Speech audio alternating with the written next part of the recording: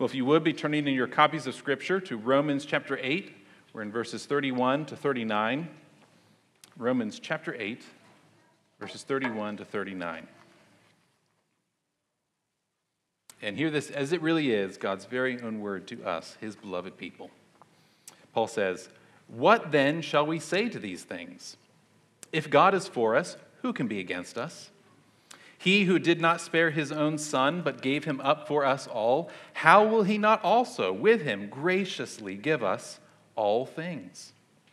Who shall bring any charge against God's elect? It is God who justifies. Who is to condemn?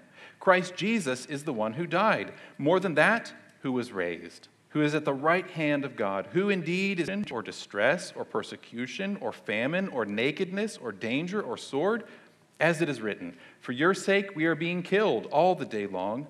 We are regarded as sheep to be slaughtered. No, in all these things we are more than conquerors through him who loved us.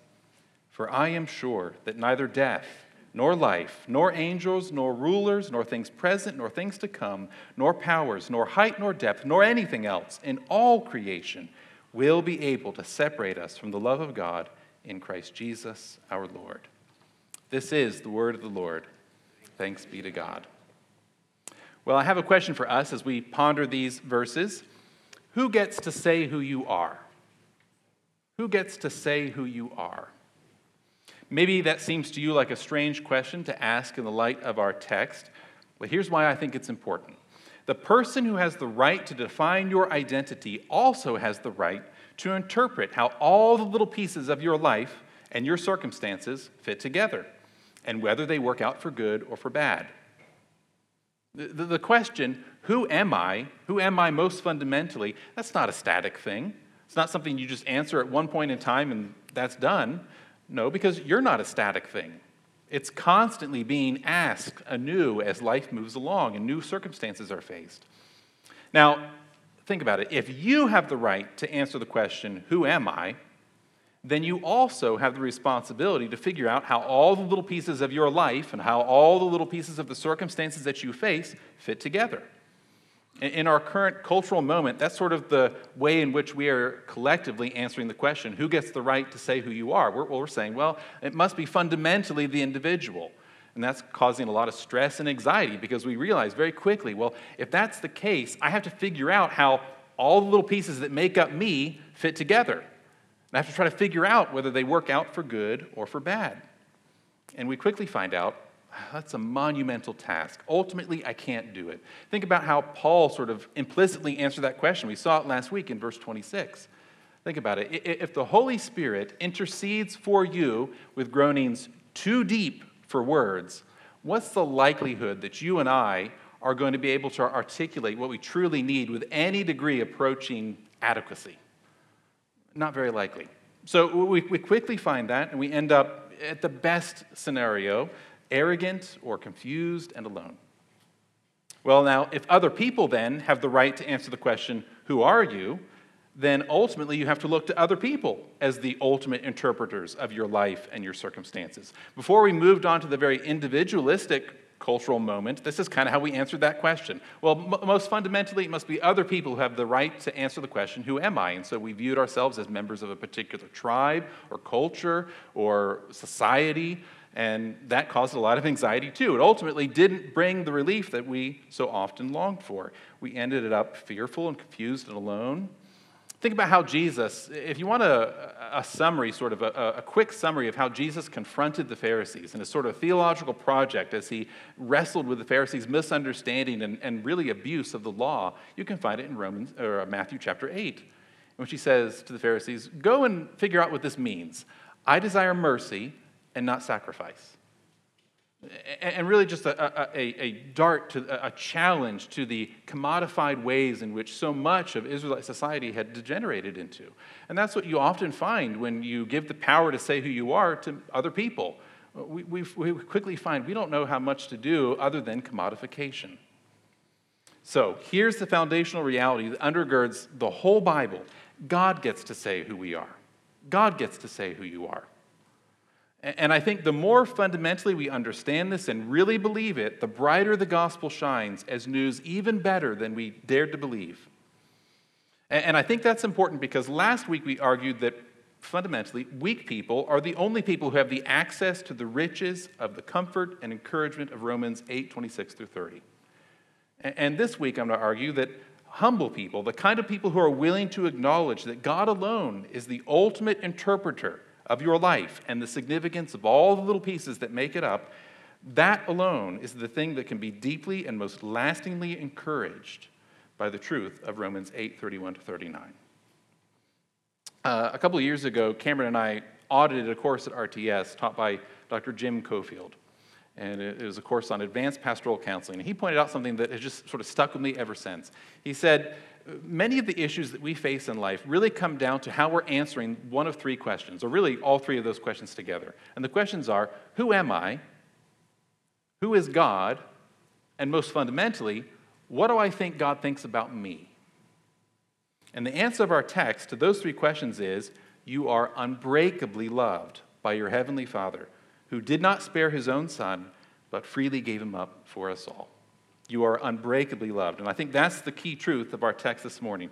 The Holy Spirit empowers us to live and serve and suffer in the unshakable confidence of the unbreakable love of God for us. The unshakable confidence of the unbreakable love of God for us. Well, let's see it in the text itself. Paul begins in verses 31 and 32. What then shall we say to these things? If God is for us, who can be against us? He who did not spare his own Son, but gave him up for us all, how will he not also with him graciously give us all things? Now, these things that Paul is speaking of are the glorious things he's speaking of in the previous verses. That is, God's having foreknown and predestined and called and justified and glorified us in verses 29 and 30. That is, the Spirit's help in our weaknesses. That's verses 26 and 28.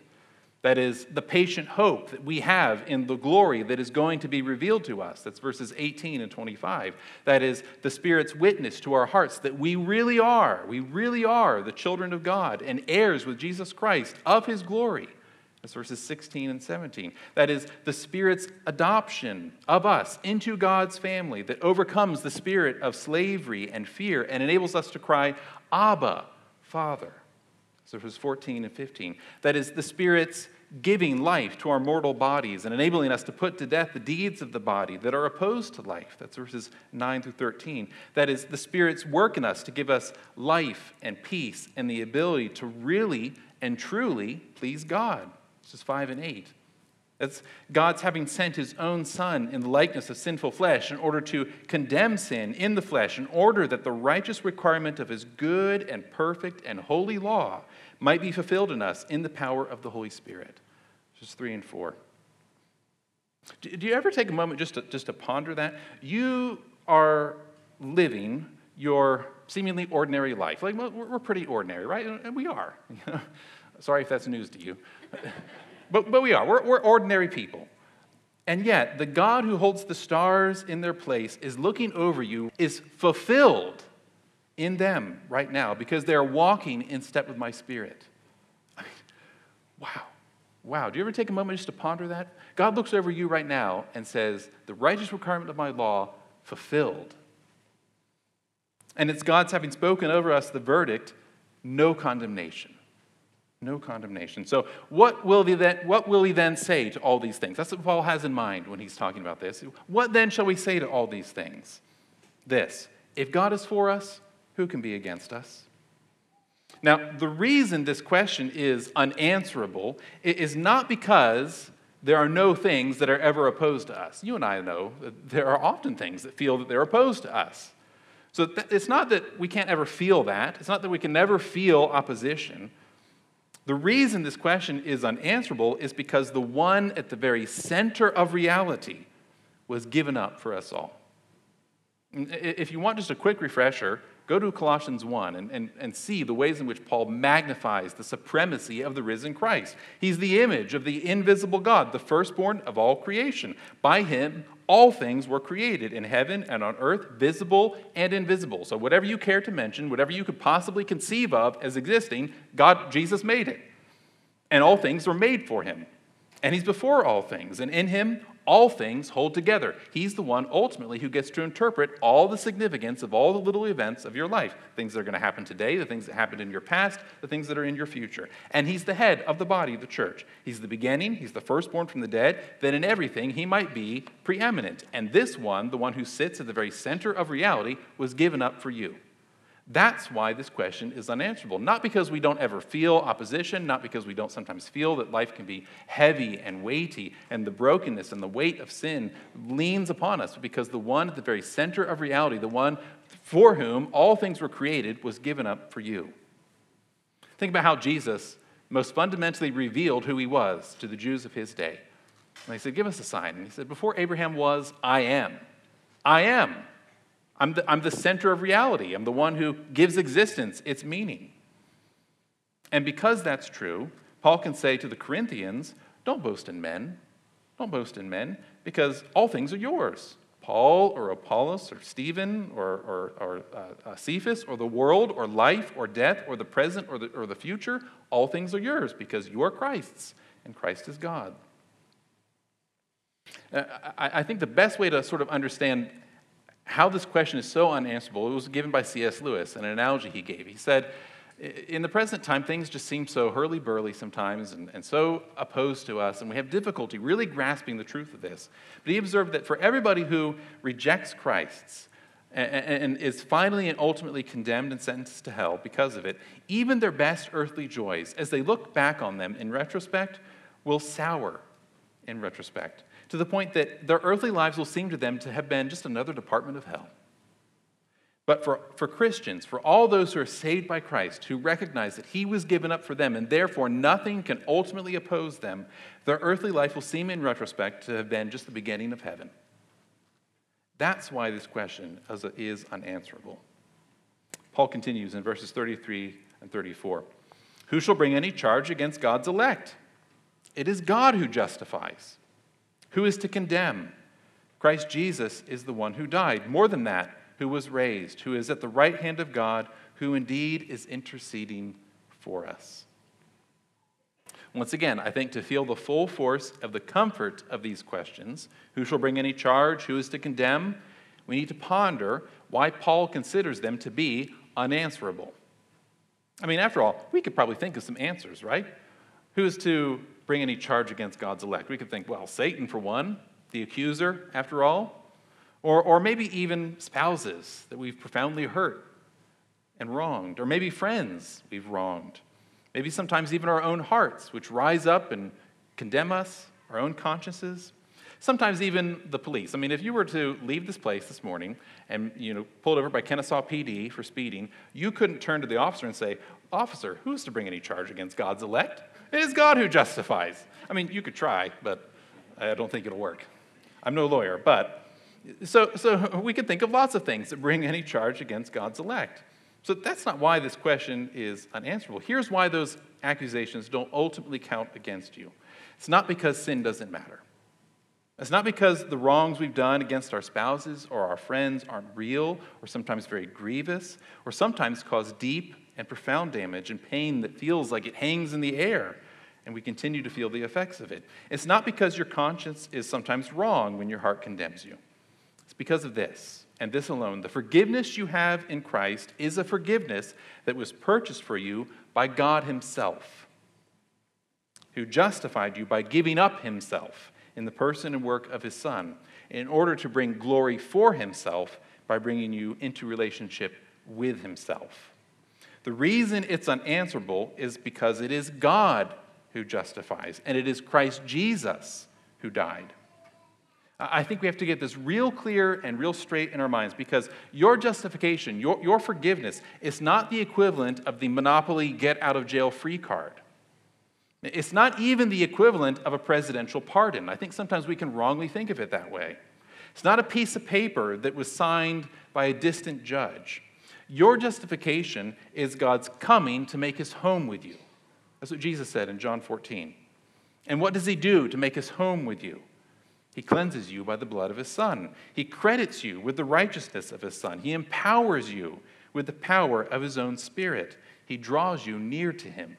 So the dynamic of forgiveness in the moments of brokenness that you really feel them, in the moments of sin, and the darts of the enemy, and sometimes your own conscience as it condemns you, the dynamic of forgiveness isn't in that moment, well, I must remember that I've got a piece of paper that says this doesn't matter.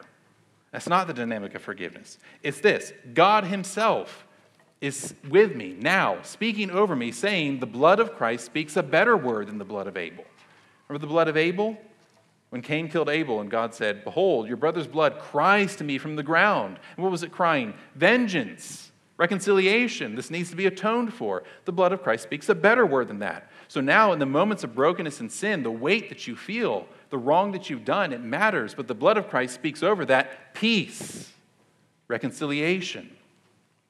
The dynamic of forgiveness is Christ in you, with you. And the dynamic of forgiveness for those you've wronged is Christ in them and with them, in the middle of all the brokenness and pain that we sometimes feel so deeply. And Christ is there saying, behold, I make all things new. I will never leave you or forsake you. So it is God who justifies. It is Christ Jesus who died, who was raised, who is even now interceding for us. What are we to remember when we read this? We're to remember the mission of God. The goal that the gospel accomplishes, namely, I will be their God, and they will be my people. That's spoken over and over and over again in the New Testament. If you want a quick reference, the beginning, Exodus 6. Middle, Jeremiah 32. End, Revelation 21. Again and again, I will be their God, and they shall be my people. The whole mission of the entire redemptive story. Think about how the Apostle John puts it in 1 John 3. Whenever our hearts condemn us, and sometimes they do, our consciences feel the weight of sin, and our hearts rise up and condemn us, what's the answer? God is greater than our hearts. That makes no sense unless the whole dynamic of justification, of no condemnation, the very essence of the gospel, is the life of God in the soul of man. And that's what Paul is arguing here. That's why this question is unanswerable. That is the only reason why they're unanswerable. So Paul continues, verses 35 and 37. Who shall separate us from the love of Christ? Shall tribulation or distress or persecution or famine or nakedness or danger or sword? As it is written, for your sake we are being killed all the day long. We are regarded as sheep to be slaughtered. No, in all these things we are more than conquerors through him who loved us. Again, why is this unanswerable? I mean, after all, bad things do happen to God's people. We know it. I mean, it's important to be clear about that. All the same things that happen to ordinary people and everybody else will happen to the people of God. We won't escape them. The gospel isn't just, well, some things will happen and some of them will be bad, but mainly the main trajectory of your life will be good. It's not the gospel. Because we live in a world where things fall apart. Our bodies, for one, we feel that. I heard this illustration from Tim Keller. Many of you have been to the beach this summer. Many of you are going to the beach this summer. The sand that you enjoy so much, that feels so nice under your feet, used to be a mountain once. It used to be a mountain. Things fall apart. So we sometimes have the view of Christianity that it means that things ought to go right. But there's no such saccharine, sentimental view in Christianity. Christianity doesn't promise us better circumstances than people who aren't Christians. It just doesn't. It promises us this, a better conquering life. The fact is, you are thrown into many battles, but you are always the conqueror. In fact, Paul says you're more than a conqueror. What is stressed here is the superlative character of the victory you have over evil. And we need the Spirit's help to feel this, because often I think we don't feel it. We sometimes, maybe most times, maybe even all the times, feel as if we just get by. We feel as though when we do escape sin, it's by the skin of our teeth. We feel as though we will be utterly shocked when we come to die that we wake up in heaven. But no, the design of your adversary, the devil, and all of his principalities and powers in this world, however strong for the moment they may appear to be, are always overthrown. Jesus doesn't spare you conflicts in this life, but in him you emerge from every single one of them completely and totally victorious. We need the Spirit's help to feel this, to feel the weight of it, but it's true. As John Murray says, we emerge from all these conflicts with the devil, with all the temptations that we feel in our own hearts, victorious, with all the laurels of conquest. You're like a conquering general over your enemy, the devil, and all the sin that still remains in the corruption of your own heart. As John Newton said, as he pondered these verses, he himself, no stranger to deep and profound brokenness and sin, and how that was reconciled in the gospel, he said, all shall work together for good. Everything that is needful, he sends. Nothing can be needful that he withholds. Be content to bear the cross. Nothing shall separate us from the love of Christ. Paul concludes, verse 38 to 39, for I am sure that neither death, nor life, nor angels, nor rulers, nor things present, nor things to come, nor powers, nor height, nor depth, nor anything else in all creation will be able to separate us from the love of God in Christ Jesus, our Lord. So we come to the end of these unanswerable questions, finding that, yes, there can be no answer to them. Where then does Paul challenge us to look? Here and nowhere else, the love of God in Christ Jesus, our Lord. We do not fix our gaze, the mental preoccupation of our minds, not our speech, not our hopes, on death or life. Not on what is broken or dying in this world. We can be so good at that, spotting the problems, spotting the conflicts. We don't fix our gaze on that. And we don't fix our gaze upon what seems strong and vibrant on the other hand. If we're of the maintainer temperament, good, solid, traditionalists our confidence, our hopes, our expectations they're not upon what has been, or what we're trying to maintain. If, on the other hand, we are of the progressive temperament, good, solid advancers after equity and justice, our confidence, our hopes, our expectations they're not upon what we may yet achieve, not on life or death, but this alone, the love of God in Christ Jesus our Lord. We do not fix our gaze on angels or rulers. Let the devil and all his hellish minions roar. Let ungodly rulers scheme and plan. From China to Russia to Washington, D.C., what is that to us? One little word shall tell them. We fix our gaze on this and this alone, the love of God in Christ Jesus our Lord. We do not even fix our gaze on things present or things to come, not the mistakes of your past, nor the uncertainty of your future, but this alone, the love of God in Christ Jesus our Lord. We do not fix our gaze upon powers. Yes, we are weak. We feel it.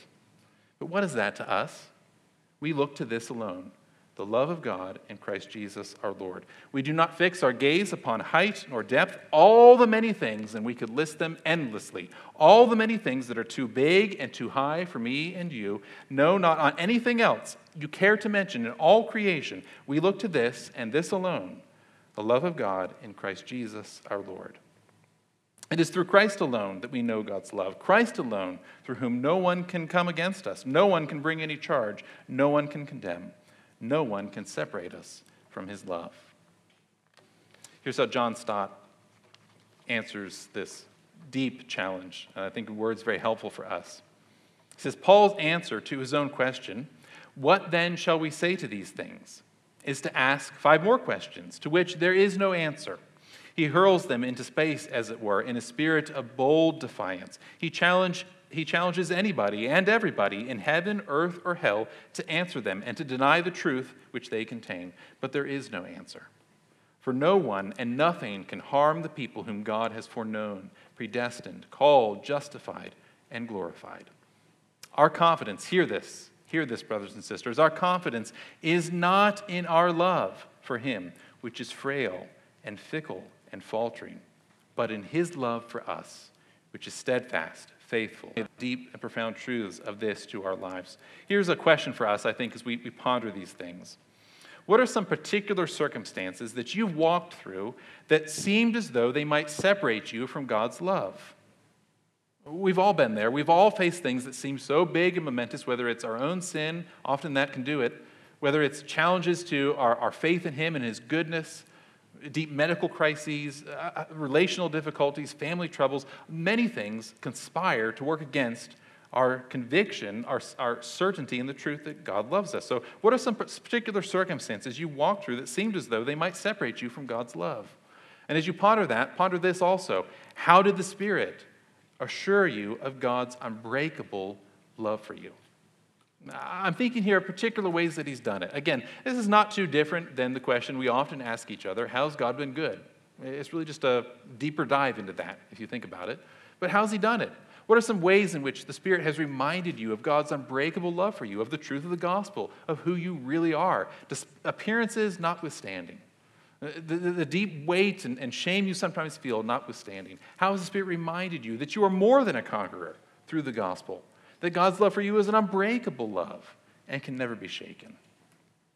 Well, what does Romans 8:31-39 teach us? Simply this. The Holy Spirit empowers us to live, serve, and suffer in the unshakable confidence of the unbreakable love of God for us.